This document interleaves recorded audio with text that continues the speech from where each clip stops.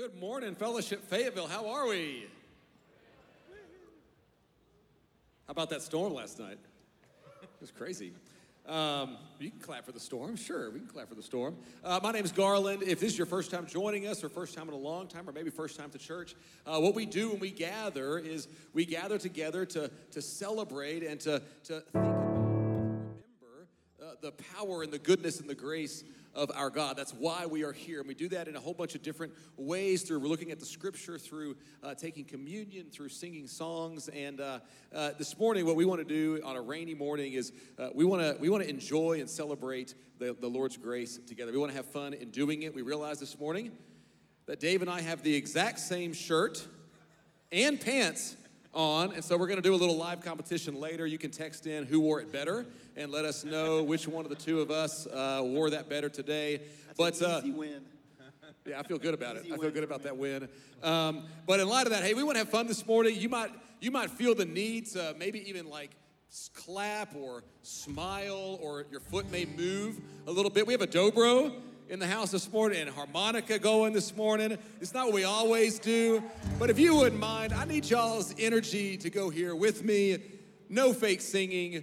Even if you don't know the song, catch on with us. Stand up with us if you don't mind. If you're a follower of Jesus in the room, let's celebrate him together. Here we go.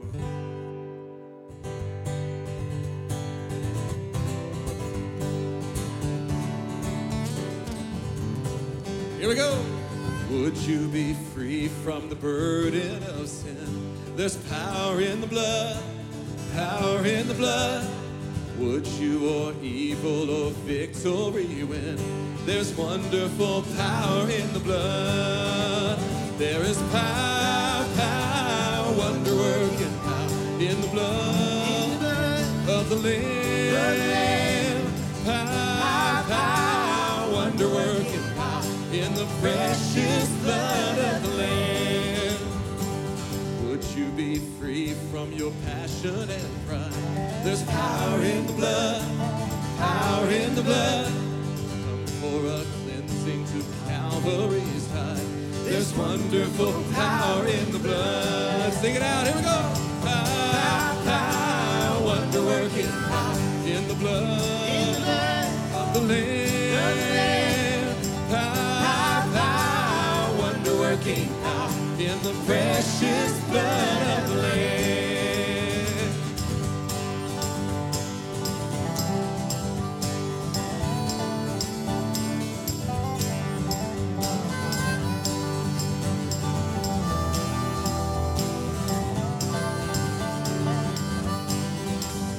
Oh, would you do service for Jesus, your King?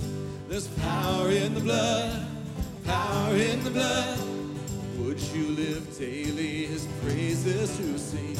There's wonderful power in the blood. There is power, power, wonder-working power in the blood of the Lamb. Power, power, wonder-working power in the precious blood of the Lamb. There's power, sing it out. Power, power, wonder-working power in the blood of the Lamb. Power, power, wonder-working power in the precious blood of the Lamb. All right, good morning. Let's sing this together. Blessed assurance, Jesus is mine. Oh, what a foretaste of glory divine, heir of salvation, purchase of God, of his Spirit, washed with his blood. This is my story. This is my story. This is my song, praising my Savior all the day long. story. This is my song, praising my Savior all the day long. Submission, perfect delight, visions of rapture now burst on my sight, and angels descending bring from above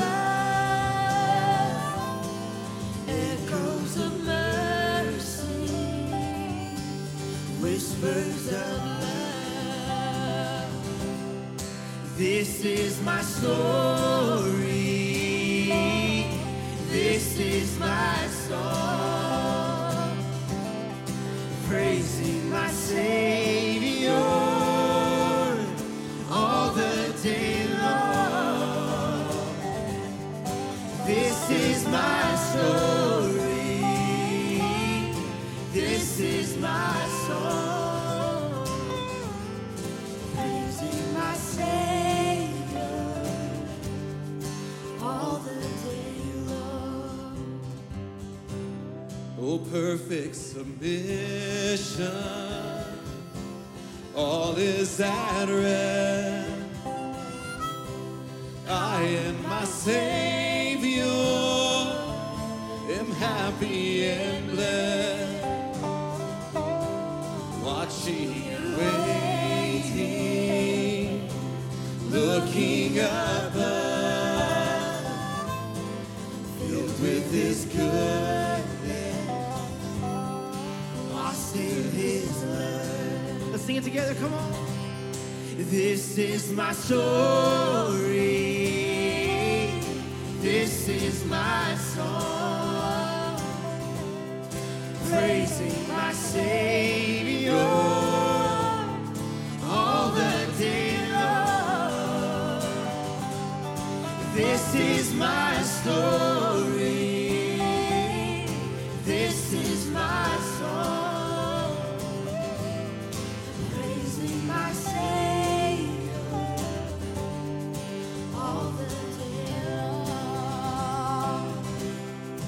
This is my story. This is my song, praising my Savior all the day long. This is my story. This is my song, praising my Savior all the day long. Give yourself a round of applause. You sound great this morning. You can take a seat.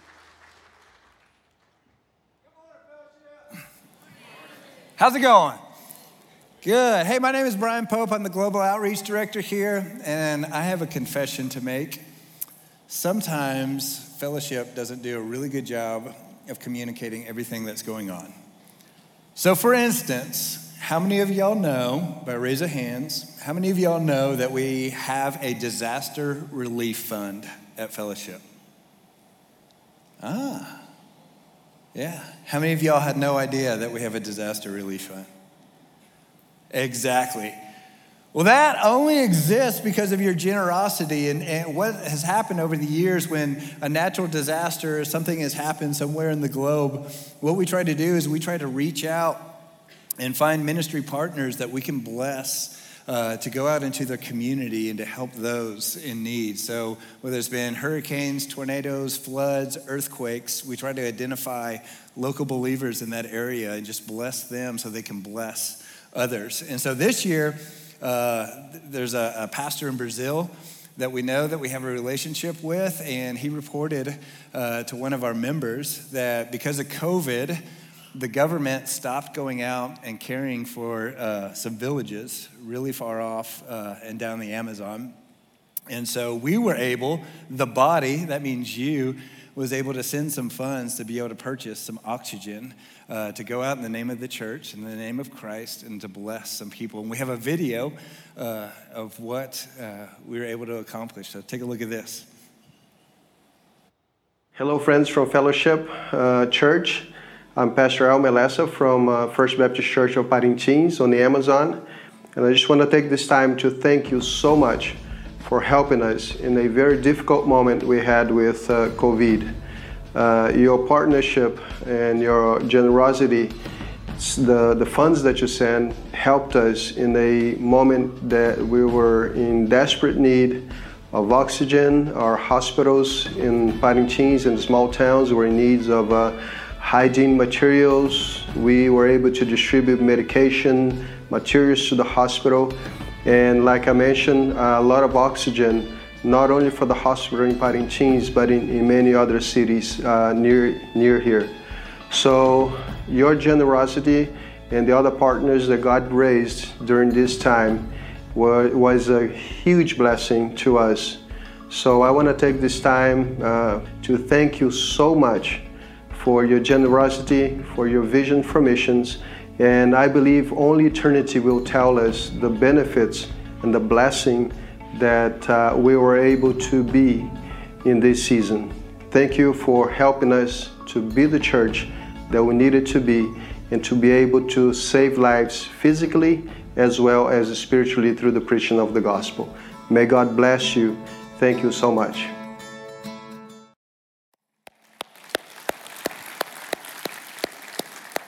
Thank you so much, Fellowship. That could only happen because of you.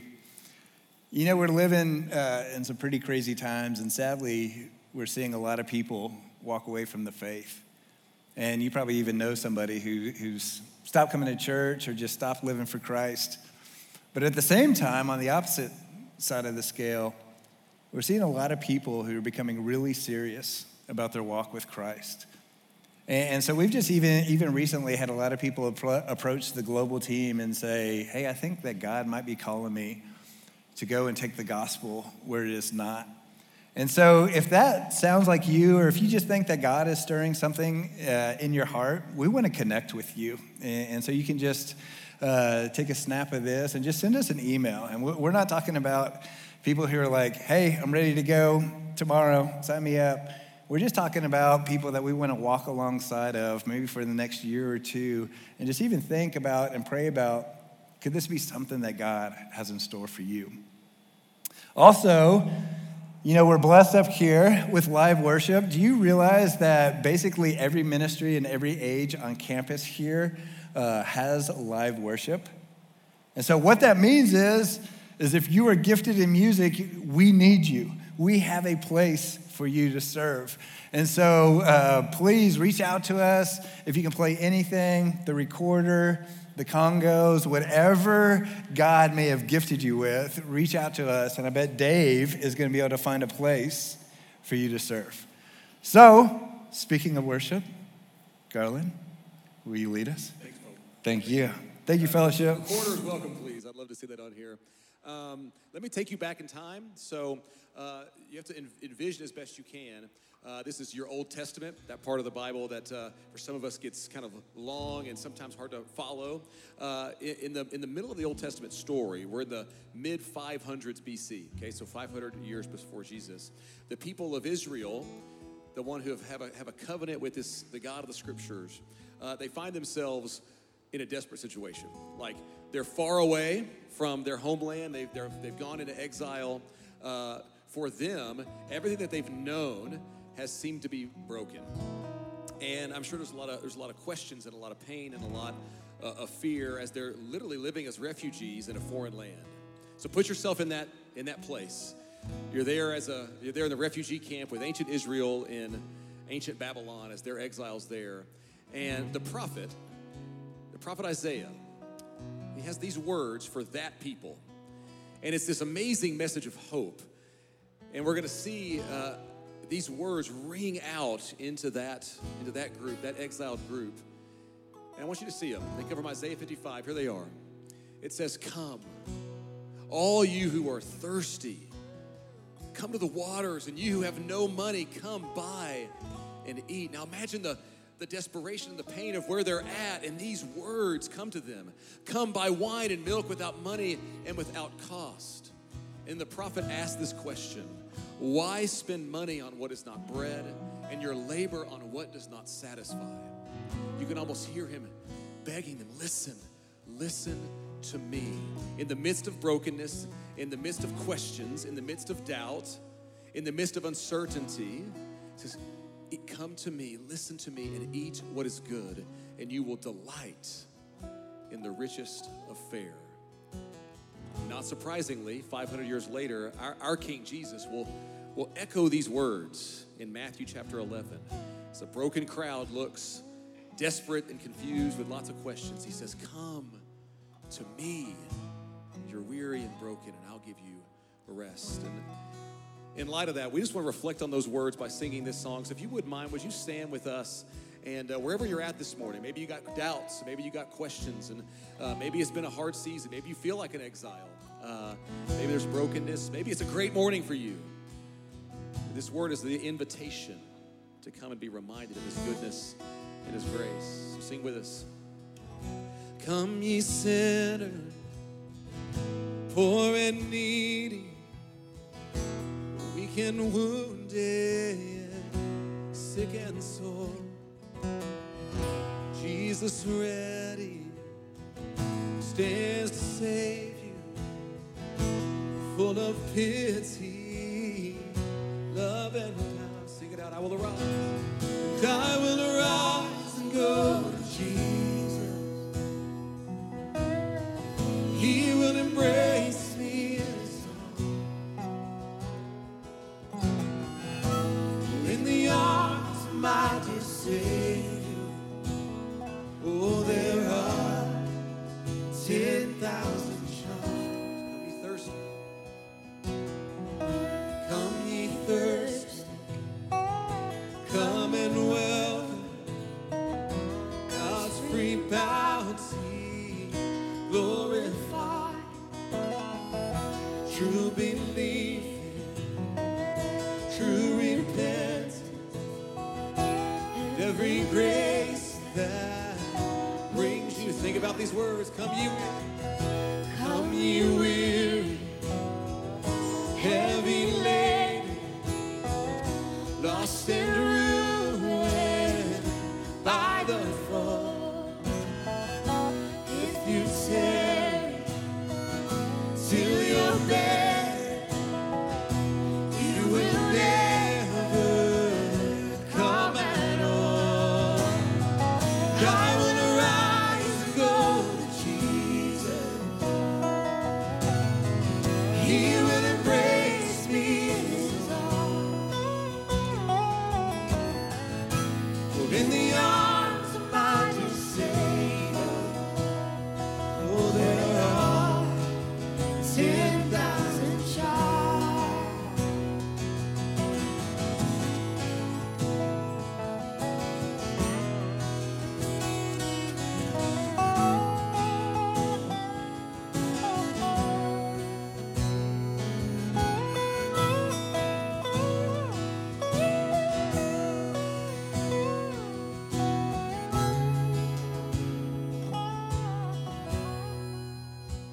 Picture these words.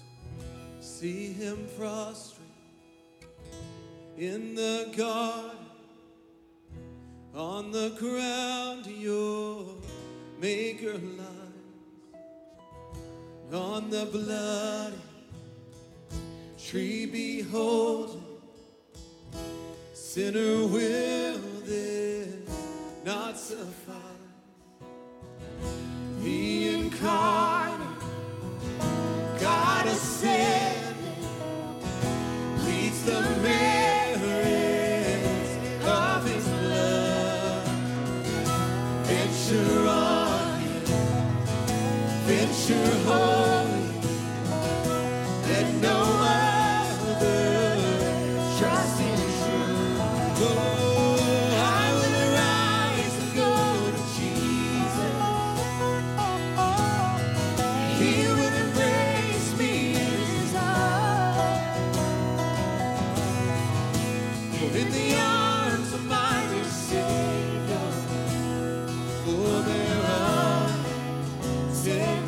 10,000 charms. Oh,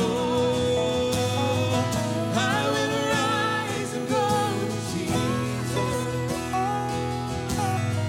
He will embrace me in his arms.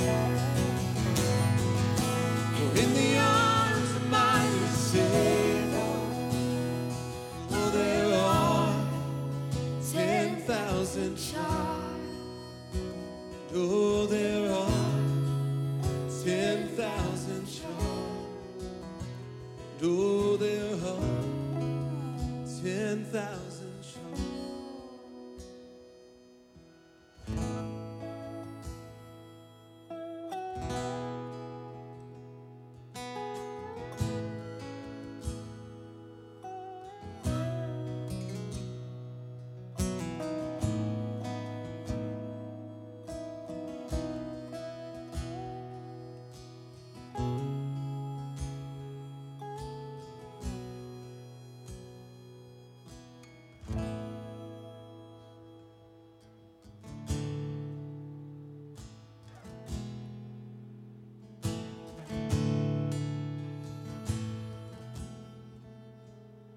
My worth is not in what I am, not in the strength of flesh and bone, but in the costly wounds of love at the cross.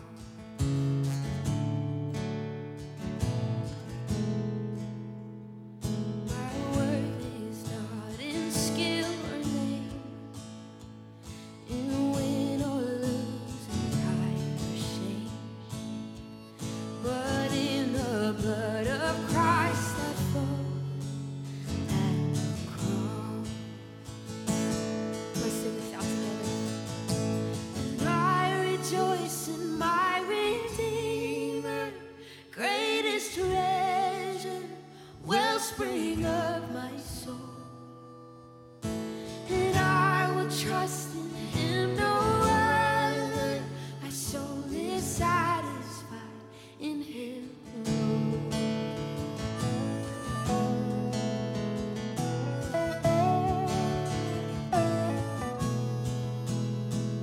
As summer flowers we fade and die, fame, youth, and beauty hurry by, but life eternal calls to us at the cross. And I will not boast in wealth or might, or human wisdom sweeting light, but I will boast in knowing Christ at the cross. And I rejoice in my Redeemer, greatest treasure, wellspring of my soul. And I will trust in him no other. My soul is satisfied. And I rejoice in my Redeemer, greatest treasure, wellspring of my soul. And I will trust in him no other. My soul is satisfied in him alone.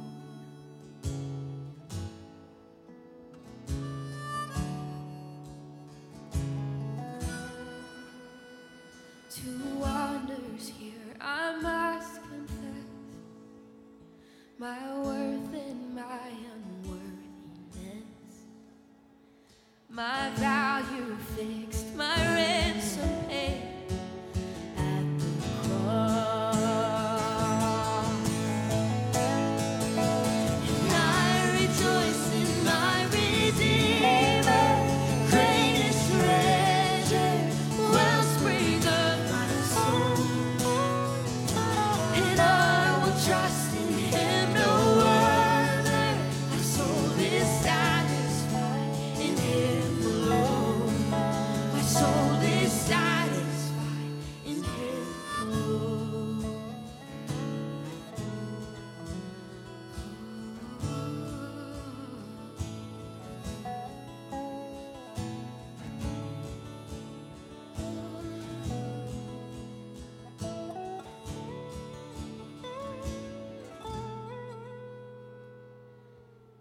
God, what a gift it is to worship you today, knowing that our worth is not in broken, mortal things, God, but in the finished work of Jesus Christ. God, it is in that truth that we stand here before you, God, and we lay our lives before you, God, because how else can we thank you but to serve you? And Lord, as we hear from your word today, I pray that you will open our hearts, open our minds, let us be changed, and help us learn to love you in a new way. We love you and worship you, God, and it's in Jesus' name we pray. Amen. You may be seated. Amen. Hey, great job by the worship team today, huh? Yeah. That was their War Eagle Craft Fair warm-up. I do have to, I'm a new fan of Joanna, our vocalist this morning. Doesn't she have a wonderful voice? Have to correct something Brian Pope said. There is no such musical instrument as a congo. That is a country in Africa. There is a conga, which is a musical instrument, and there's a bongo, but not a Congo. All right? But he's a global outreach guy, so he's thinking in that realm, right? Another thing, our disaster relief fund, we open that, it's not always open. So if you go to our website and you're looking for that right now, you won't find it open. But when there's a specific disaster, something happens, then we open that portal so that our body can give. And every dime that you give toward those disaster relief issues go to our partners like this, and I love having a video. Offering plates are going around now, and just remind you that if you give online, you can tap it twice so that people around you will know that you give online. If you give to Fellowship Bentonville, you tap it 3 times, all right? So just in case you're embarrassed by those things. It rained today, and it's really raining hard outside. Isn't that great? You're welcome. I washed my car on Friday. Some of you did too. You looked at the weather and you said, oh, it's going to be dry for a while. Well, that's what I did. If you're new to fellowship, if you've been around here a while, you've put up with my face for a long time. But if you're new here, my name is Mickey Rapier, and I serve as the directional leader of our congregation of Fellowship Bible Church of Northwest Arkansas. And within that, we have several congregations, just to bring you up to speed on what's happening. We have, of course, our Fellowship Fayetteville congregation that has been in existence now since this particular campus has been in existence since 2016. Can you believe it's been that long? It just seems like a snap since we had our first service here at Fellowship Fayetteville. And then we have our Fellowship Rogers location, which is our central campus. We opened that in June of 1991. Of course, the church started in 1984. And then we have our Fellowship Mosaic congregation, which meets on Saturday night on our Rogers campus. And they've been in existence since 1998. And after that, we have Celebrate Recovery that meets here on Friday nights. If you've never been to one of their services on Friday nights, I encourage you to do that. And also they meet on Friday nights on our Rogers campus. And then we have 2 brand new congregations that we have taken responsibility for. Samaritan Church in Rogers and Samaritan Church in Springdale, both closely affiliated but not a part of Samaritan Community Center. But we're really excited about that because we had 2 of our staff members who prayed about it and said, yes, I will step into that role after Jeff Onstead retired. And so we're taking responsibility for those congregations, and we hope they will be 2 brand new church plants within 3 years for us. And we have a lot of people who feel like their calling is to help those marginalized in our community. And so in Fellowship in Springdale and Fellowship in Rogers, there on 102. So I hope you'll pray for those 2 congregations as they're rebooting and getting started. And then, of course, we have a brand new congregation cranking up, and we're in the construction phase right now. Fellowship Bentonville, I have a picture on the screen so you can see the progress. It's coming on. Does that building look familiar to you? In 2015, we were at this stage with this facility. and now we hope to open in early spring of 2016, just off of Exit 88 on McCullum Road there in Bentonville. And we're really excited about that. You can find out more and get updates at fellowshipbentonville.org. And there's also a little spot in there where you can make recurring gifts to that. And we're counting on all of our body to do that, to do something, anything. Set up a recurring gift so that it will happen monthly because it's making a difference. I can tell you, you can see how much construction has been done. That's a lot of construction. As a matter of fact, I talked to the guy who did our steel erecting there and the other day, and he does a lot of that all over Northwest Arkansas. And he said, by the way, you know how much steel has gone up since you all ordered the steel for your project? And I said, no, how much? He said, 80%. 80%. But thus far, we've not had to borrow one dime in order to build that much because of your generosity. Isn't that incredible? That is incredible that we've been able to stay ahead of it, and we want to keep staying ahead of it. To our general fund and to our giving to Fellowship Bentonville, my wife and I, we both increased our giving for this year because that's how much we believe in it. God is doing great things through Fellowship Bible Church of Northwest Arkansas, and you are very much a part of that. And so I just wanted to pause and say thank you for your generosity. Well, we're in our last week of the book of Hebrews. Hasn't this been a great study?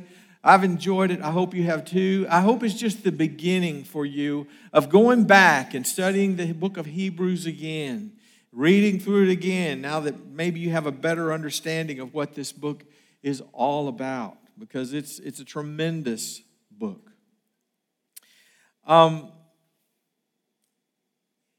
You've all had this experience if you've had a 16-year-old son or daughter, okay?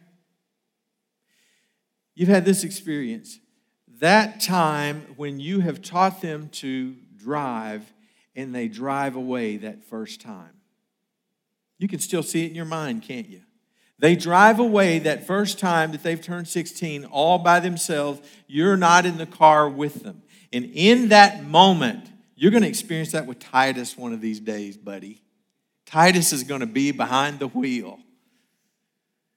You experience in that moment all the things that you forgot to tell them.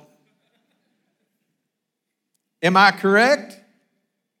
And I thought of a few of those things this week because I taught 3 of them to drive and was scared to death as they drove off on their own that first time. One of the things was when you come to a 4-way stop or a traffic light, before you move, even if it's green, you look both ways, right? Because not everybody stops when they go through, or they're trying to rush through at the last second. So go ahead and look both ways before you move forward. The next thing was never stop at a rest area at night on the freeway, right? I remember my daughter coming in one night and saying, yeah, we stopped and slept a while at a rest area. And I went, I forgot to tell her not to do that. And the third thing is one that we all should say is don't do all the things on the road that you've seen me do for the last 16 years. Don't drive like I do. Follow the rules. Be wise. Well, when I come to the 13th chapter of the book of Hebrews, it's like we've got a list here of things that he wanted to tell us. Now, I'm not saying the writer of Hebrews forgot some things like I would teaching my kids to drive, but it's a list for us to walk through. And so that's what we're going to do today. We're going to go through this list that we find in the book of Hebrews. We have major sections here. We have verses 1 through 6, moral imperatives. You can just bracket that in your Bible. Then we have 7 through 19. We have religious imperatives. And then we have a benediction, which our worship team will cover with that at the end of the service. And then we have a postscript at the very end. And I'll have a thought about that. But let's just jump right into it. We've got a lot of stuff to cover. And so I'm going to ask you, are you with me? Okay, yes, you're with me. So let's get started. The first thing he says is something about the preeminence of love. The preeminence of love. Keep on loving one another as brothers and sisters. John 13:35. Who said that? The writer of Hebrews, and we're not sure who it is, but we know who said this next thing. John 13:35. By this everyone will know that you are my disciples if you what? Love one another. If you love one another. Remember, these believers are living under the rising threat of persecution. And it's likely during that time that there may have been some strife. There were some of them who were giving second thoughts to their conversion to Christianity. And so there was likely strife among them. And he says, keep on loving one another as brothers and sisters. Good sound doctrine is important to us. It's essential to us. But if we have good sound doctrine and there's no love, then it feels like just a list of starchy rules. We are supposed to practice love with one another so that people from outside see that God is in us. There is something different about them. The second thing he does is address hospitality. Verse 2, do not forget to show hospitality to strangers, for by doing so, some people have shown hospitality to angels without knowing it. Now, don't just look at the last section of that verse and chase the mysticism and forget the point of the entire verse, all right? Because we say, angels, where? My daughter did that one night. When she was little, I was praying with her, and I said, there are angels here in your room. She said, where? Where? Don't chase the mysticism. You see, there were inns in that day, but they weren't healthy. They were expensive. And so most people couldn't even afford. There were no motels or Airbnbs, things like that, where they could stay. And so they depended on the hospitality of strangers as they were traveling. When I think about hospitality, I think about our small group ministry. You know, Denise and I have a group of young married couples that we've had in our home the last year and will this next year as well because of COVID and the Zoom meetings. We want one more year with them. But we love having them in our homes. In our home. We love cooking for them, and they have become like family to us.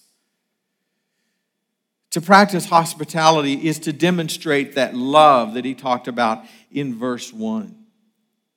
Fellowship small group gatherings where hospitality is practiced and we meet under the banner of truth, relationships, and accountability.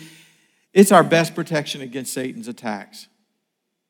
Because you see, it keeps us from getting separated from the herd. We need that place where we can feel loved and cared for, where we can study the Word together, where we can share our hearts with one another. Because you get separated from the herd, that's when you're most vulnerable to the attacks of Satan. Our elders have designated small groups as essential, not elective. Because they know if you just sneak in the back row or anywhere in here and then sneak out on Sunday and never get connected to the body, that's not really what fellowship is all about. We are celebration and cell. We are large group and small group. That's where health comes from. Now, his reference to angels is interesting, and he's likely referring back to the Old Testament where Abraham and Sarah entertained an angel in Genesis 18, and then Lot in Genesis 19. In the book of Judges, chapter 6, Manoah like Gideon in chapter 13 of Judges.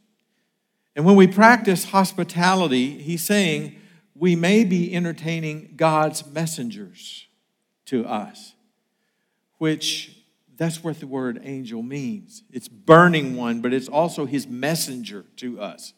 God may be sending someone to be a messenger to us. And so we won't get into the mysticism aspect of it. We will just know that God can do what he wants to do. Verse 3, he says, remember the persecuted. Remember the persecuted. Continue to remember those in prison as if you were together with them in prison. And those who are mistreated as if you yourselves were suffering. Remember, we said that they were under the rising threat of persecution during this time. Nero, of course we know what happened with Peter and with Paul. But he was a ruthless and violent Roman emperor. Tacitus, a Roman historian, wrote this about Nero. And Tacitus was a historian who had no sympathy for Jews or Christians. This is what he said. And perishing they, which was the Christians, were additionally made into sports. They were killed by dogs by having the hides of beasts attached to them, or they were nailed to crosses or set aflame. And when the daylight passed away, they were used as nighttime lamps. Nero gave his own gardens for this spectacle and performed a circus game. Can you imagine? They took Christians and put them on crosses, and he put them up in his gardens so they would be lamps at night. What a terrible, terrible thing. And so he's saying to them, remember those who are being persecuted, as if you were there with them. Don't forget the persecuted. And having Brian up here this morning, the persecuted church is something that I pray for every day. I have a list, and here's a great resource for you if you want to hold your phone up and get this connection, but opendoorsusa.org/world watch list. And they send out a book, or it's also available online, where you can pray for the top 50 countries where it's most difficult to follow Jesus. And as I pray through, I pray, God, would your Holy Spirit sweep across that land? Would your Holy Spirit in some way cause those leaders of those countries to have dreams or visions, help people rise up, protect our workers there? And as I look through this list of 50 countries, we have workers in so many of these closed and dangerous countries. A young lady called me, or no, she didn't call me this summer. She sent me a nasty email, so I called her and to find out what was going on. And when I called her back, she said, well, we don't do anything globally. And I said, oh, yeah, we do. And she said, why don't we ever hear about it? And I said, because it will get people killed. You don't put a video on screen of someone who is in a closed country. You can't do that. But we have workers who are there. I just heard the story this morning about some of our workers who have friends who are being persecuted right now. They're in prison right now. We need to pray for the persecuted church across the world, and this is a great resource for you. Then he talks about the sanctity of marriage. Marriage should be honored by all, and the marriage bed kept pure, for God will judge the adulterer and all the sexually immoral. If you want to tear down the reputation and the influence of the church, tear down our marriages. I'm devastated when I hear that someone in the Lord's church has gone through a divorce, or when someone has been unfaithful to their spouse. Don't let Satan tear down your marriage. Let it stand firm. Let it be strong. Years ago, John Moore wrote a song.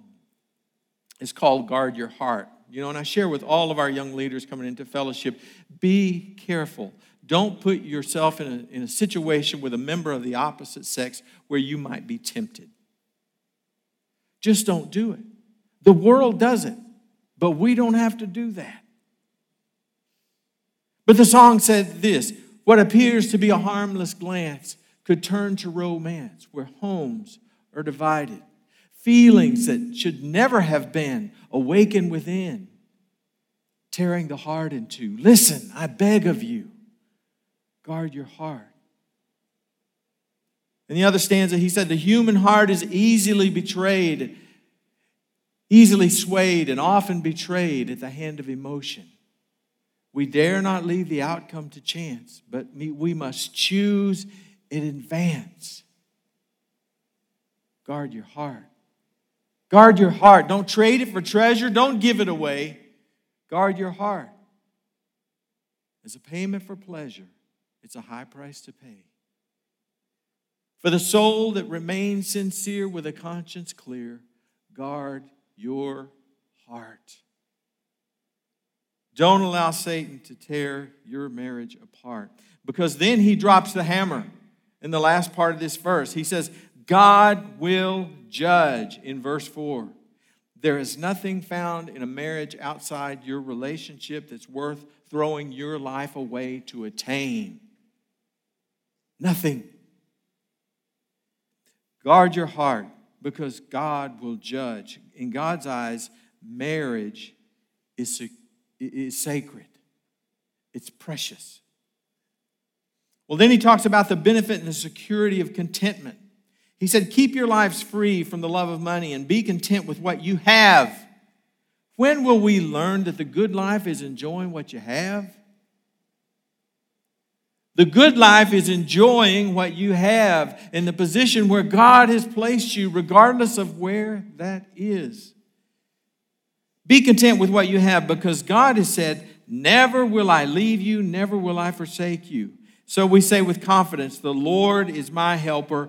I will not be afraid. When all is stripped away, if everything you have is taken away from you and you have Jesus, you still have everything. Amen? I see that all the time with people when I'm standing by their bedside and they're dying. Everything has been stripped away. But if they have Jesus, they're content. I got an email from a lady last night. She said, I'm 83 years old. And she said, I want to make sure you still have all the instructions for my funeral. She said, I'm hurting all over. But she said, I'm ready to go.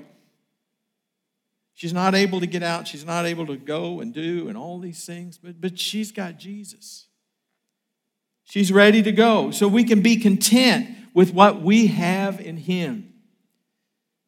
Because that's where true satisfaction comes from. It's our relationship with Jesus. And He reminds us from Deuteronomy 31 here that God will never leave us or forsake us. So we never have to worry about Him walking off. When I finally arrive at the place where all I desire is all that God desires for me, it is then that I find rest in the arms of true peace and contentment. Just take a deep breath and be content. I love what C.S. Lewis said. He said, he who has God in everything has no more than he who has God alone. Good words. Now we move from the moral imperatives to discuss the religious imperatives. He says, honor God's word through the word spoken through leaders. He says, remember your leaders who spoke the word of God to you. Consider the outcome of their way and imitate their faith. Jesus Christ is the same yesterday, today, and forever. He's probably talking about those who had spoken to them but were now in prison. Paul, Peter, Timothy, we find at the end of the chapter that Timothy has just been released from prison. He says, remember the things that they said to you and imitate their way of life. Because Jesus hasn't changed. He's the same yesterday, today, and forever. And God's word is the same. If the Bible said it was wrong in the 2nd century, in the 1st century, in the 21st century, it's wrong as well. The Bible does not change. Then he says, avoid strange teachings.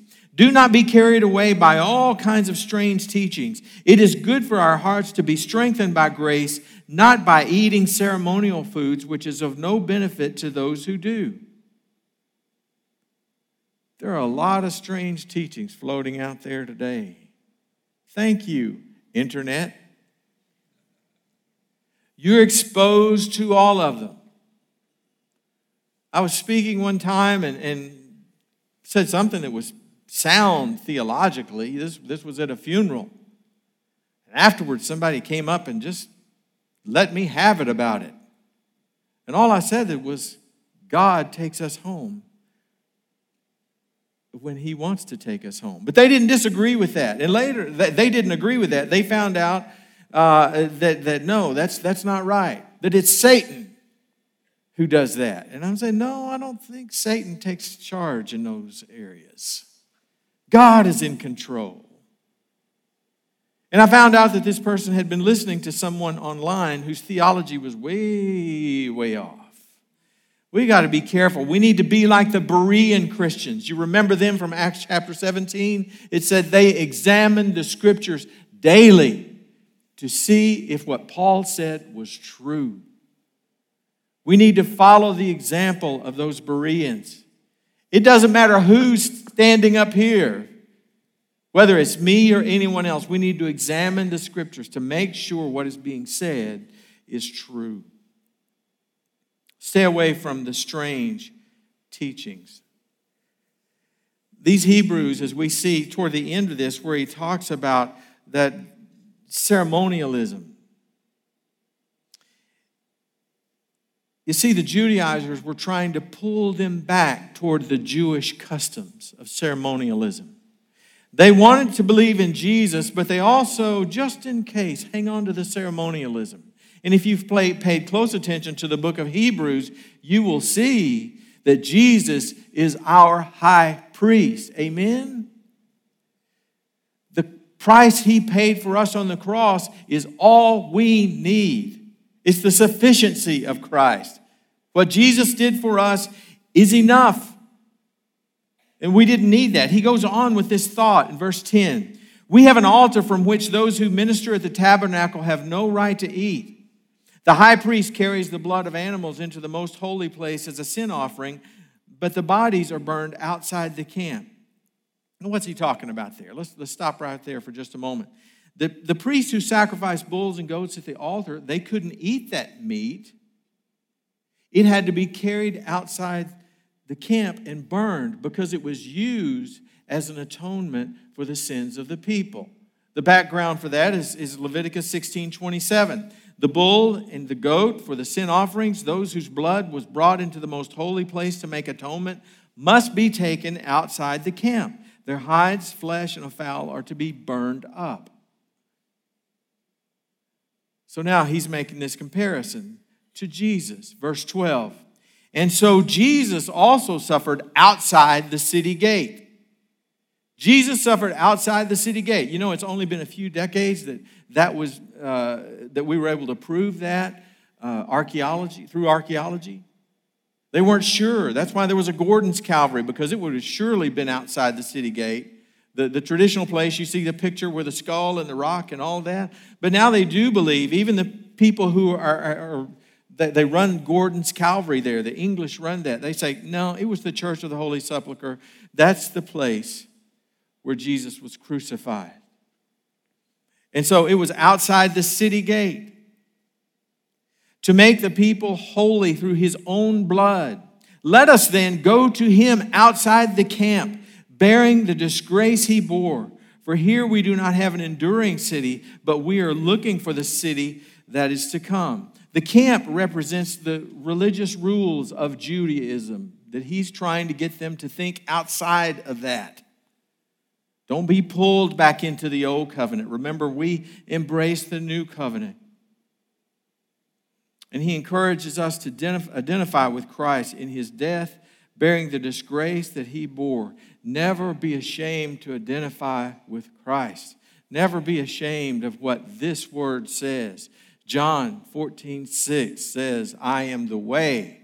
Jesus said, I am the way, the truth, the life. No one comes to the Father except through me. Never be ashamed to identify with the Lord Jesus. Never be ashamed. So what are the appropriate sacrifices for a Christian? We're going to find that in Hebrews 13, 15, and 16. But let me give you just a little background, because I think we need to look at this. Lifestyle worship, a biblical perspective. And I'm not going to spend a lot of time here because you're going to be talking about worship in a few weeks. But lifestyle worship and sanctification. Robert Cupp and I had a little discussion on that one time, because I used the phrase lifestyle worship, and he said, that's sanctification. And I said, yeah, you're right, but we use both terms. So what is sanctification? Sanctification is a progressive work of God that sets apart or separates us unto God in position, passive, and condition, active, from that which is unholy, whether people or things. So basically, sanctification separates us from the world and unto God. That's separation. Separates us unto God. Now, justification justifies us before God, sanctifies us, sets us apart from the world and unto God. Remember that. There are three aspects of sanctification. Number one, there's positional, which is very much like justification. We're set apart just because I've asked Jesus Christ to come into my heart. Then I'm going to skip over for just a second. Then there's ultimate sanctification, someday heaven. glorification. We will be in the presence of God, and we will be separated unto Him forever. Forever. But then in the middle, there's experiential, where we are set apart by yieldingness to God, victory over sin, and growth in our Christian maturity.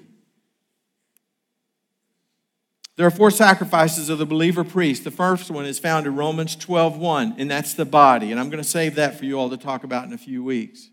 But the body is a sacrifice of a believer priest. We are to give our bodies to God. He gave us our bodies so that we could use them for Him. The body. And then there's praise, service, and stewardship, which we find in Hebrews 13, 15, and 16. It says, through Jesus, therefore, let us continually offer to God a sacrifice of praise. Continually, not just once a week. Continually. The fruit of lips that openly profess His name. And do not forget to do good and share with others. For with such sacrifices, God is pleased. So here we have praise, service, and stewardship. The 4 sacrifices of the believer priest are the body, praise, service, and stewardship. And that's the experiential aspect of sanctification.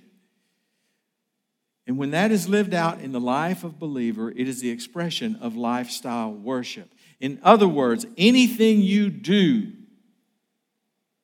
has the possibility of becoming an act of worship. Worship is not a once-a-week event. Worship is not just music. Worship is anything you do, whether at your work or your play. It has the possibility of becoming an act of worship. I love what J. Oswald Sanders said about this. He said, worship is giving God the best He has given you. That's a great definition for worship. And one of my definitions of worship is this, is worship is the ultimate expression of my relationship with Christ. In other words, it's the overflow. When I'm overflowing with Christ in me, then I will worship and I'll give Him the praise for it. And then he talks about the importance in the next verse, 17, of having honoring church leadership authority. He says, have confidence in your leaders and submit to their authority because they keep watch over you as those who must give an account. Do this so that their work will be a joy and not a burden, for that would be of no benefit to you. Those who are in leadership in the church have a higher responsibility because they answer for the acts of the congregation. They have to give an account. 1 Thessalonians 5:12. Now we ask you, brothers and sisters, to acknowledge those who work hard among you, who care for you in the Lord and who admonish you. 1 Timothy 5:17. The elders who direct the affairs of the church well are worthy of double honor, especially those whose work is preaching and teaching. The leadership structure at Fellowship is clearly defined. It was clearly defined in the early church and is clearly defined today because we follow what was established for the early church. Leaders were chosen to preserve unity and leadership in the church. What they bound on earth was bound in heaven. And Fellowship is a church led by elders and managed by staff. The elders make the decisions for our church. And when our elders gather, they have to come to consensus on any decision that we make. They have to come together. We never have a 5-4 vote or a 5-6 vote now that we have 11 elders on our board. We'll never have that. It's either all of us or none of us, or we don't move forward. There'll never be a 10-1 vote because that one person who says, I just don't feel like the Lord would have us move in this direction right now, then we will all stop and we'll continue to pray before we move forward. It's a beautiful thing. Over this past 16 months, when we had so many decisions that had to be made during the COVID time, our elders never once failed to come to consensus, almost immediately on what needed to be done. Not every church member is going to agree with the decisions of the elders. Before I was an elder at Fellowship, I didn't agree with all the decisions. But you know what I found out? In almost every case, eventually I discovered I was wrong. I was wrong. And I trust the Holy Spirit working through our elders to lead our church because I believe that God is working in them to lead us. And so I want to make their work a joy and not a burden. And then he says, pray. Pray for us. And could I ask you to do that? Pray for us. We need your prayers. Be sure to pray for your leaders. He says, we are sure that we have a clear conscience and desire to live honorably in every way. I particularly urge you to pray so I may be restored to you soon. It's a great exhortation for all of us. Do you have a prayer list?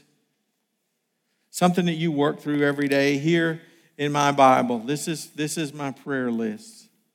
This is it. I have my prayer list that I work through every day. Over 200 people that I pray for. It takes a long time. But I enjoy doing it. I look forward to it. I don't feel like my day has started out right unless I've worked through this list, and it's ever growing. I pray for my family. I pray for my friends. I pray for our elders and their children and their wives. I pray for our staff and their children and our wives. I pray for each congregation. I pray for our global workers and all that they're going through. I pray for people who are ill and going through different diseases, people who have come to the elders for prayer, and just spend that time with the Lord. It is our opportunity. I don't say that to boast. I'm just telling you, as I get older, it's more and more a part of my life that I cherish. We get to spend time with the Creator of the universe. And look at what the scriptures tell us about this. Peter tells us in 1 Peter 3, the eyes of the Lord are on the righteous and his ears attentive to their prayer. He never turns his face away. And then James said the prayer of a righteous person is powerful and effective.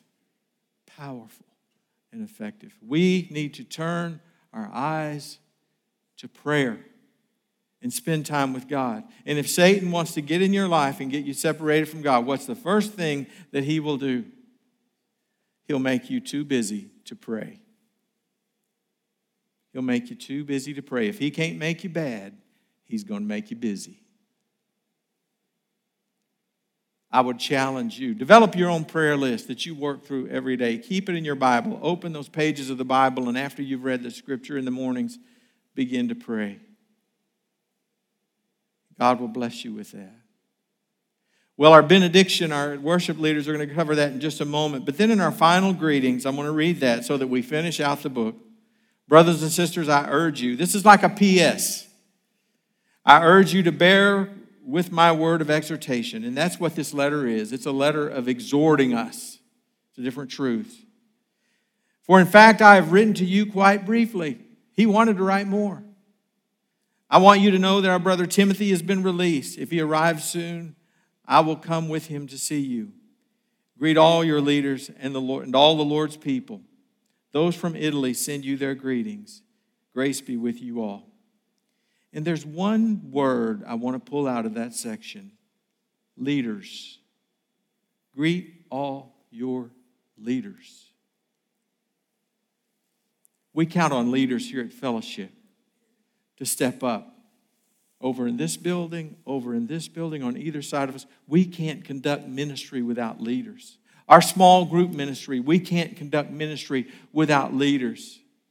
We need you as a leader to serve in some way as a small group leader for community groups, working with our college ministry, working with our high schoolers, or working with our children. We need leaders. And you say, oh, not me, I'm not a leader. Yes, you can here, because we define a leader in this way. A leader is anyone who expresses a measure of influence in the life of another person. So whatever it might be, you can be a leader. If it's a junior high student who's working with elementary, that's a leader. We want them to know from an early age that they have the opportunity and the ability to lead, because God will work in and through them to do so. Aaron Marshall, we need leaders in small groups, don't we? Garland, you could use some leaders in college, couldn't you? Always, he says.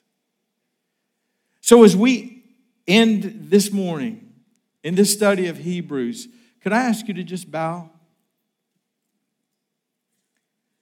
And would you just contemplate this morning, how can I lead? You know, we have a group of people who write cards to people who are sick. And I hear about that all the time for those who have received those cards, how much it means to them. And those writing those cards, they may not be able to do a lot of other things, but they're leading in that respect. Maybe something that we haven't even thought of. How could you lead? And would you just take a moment to spend with God and ask Him, Lord, how would you have me lead? What can I do to help further your kingdom and make a difference in this world?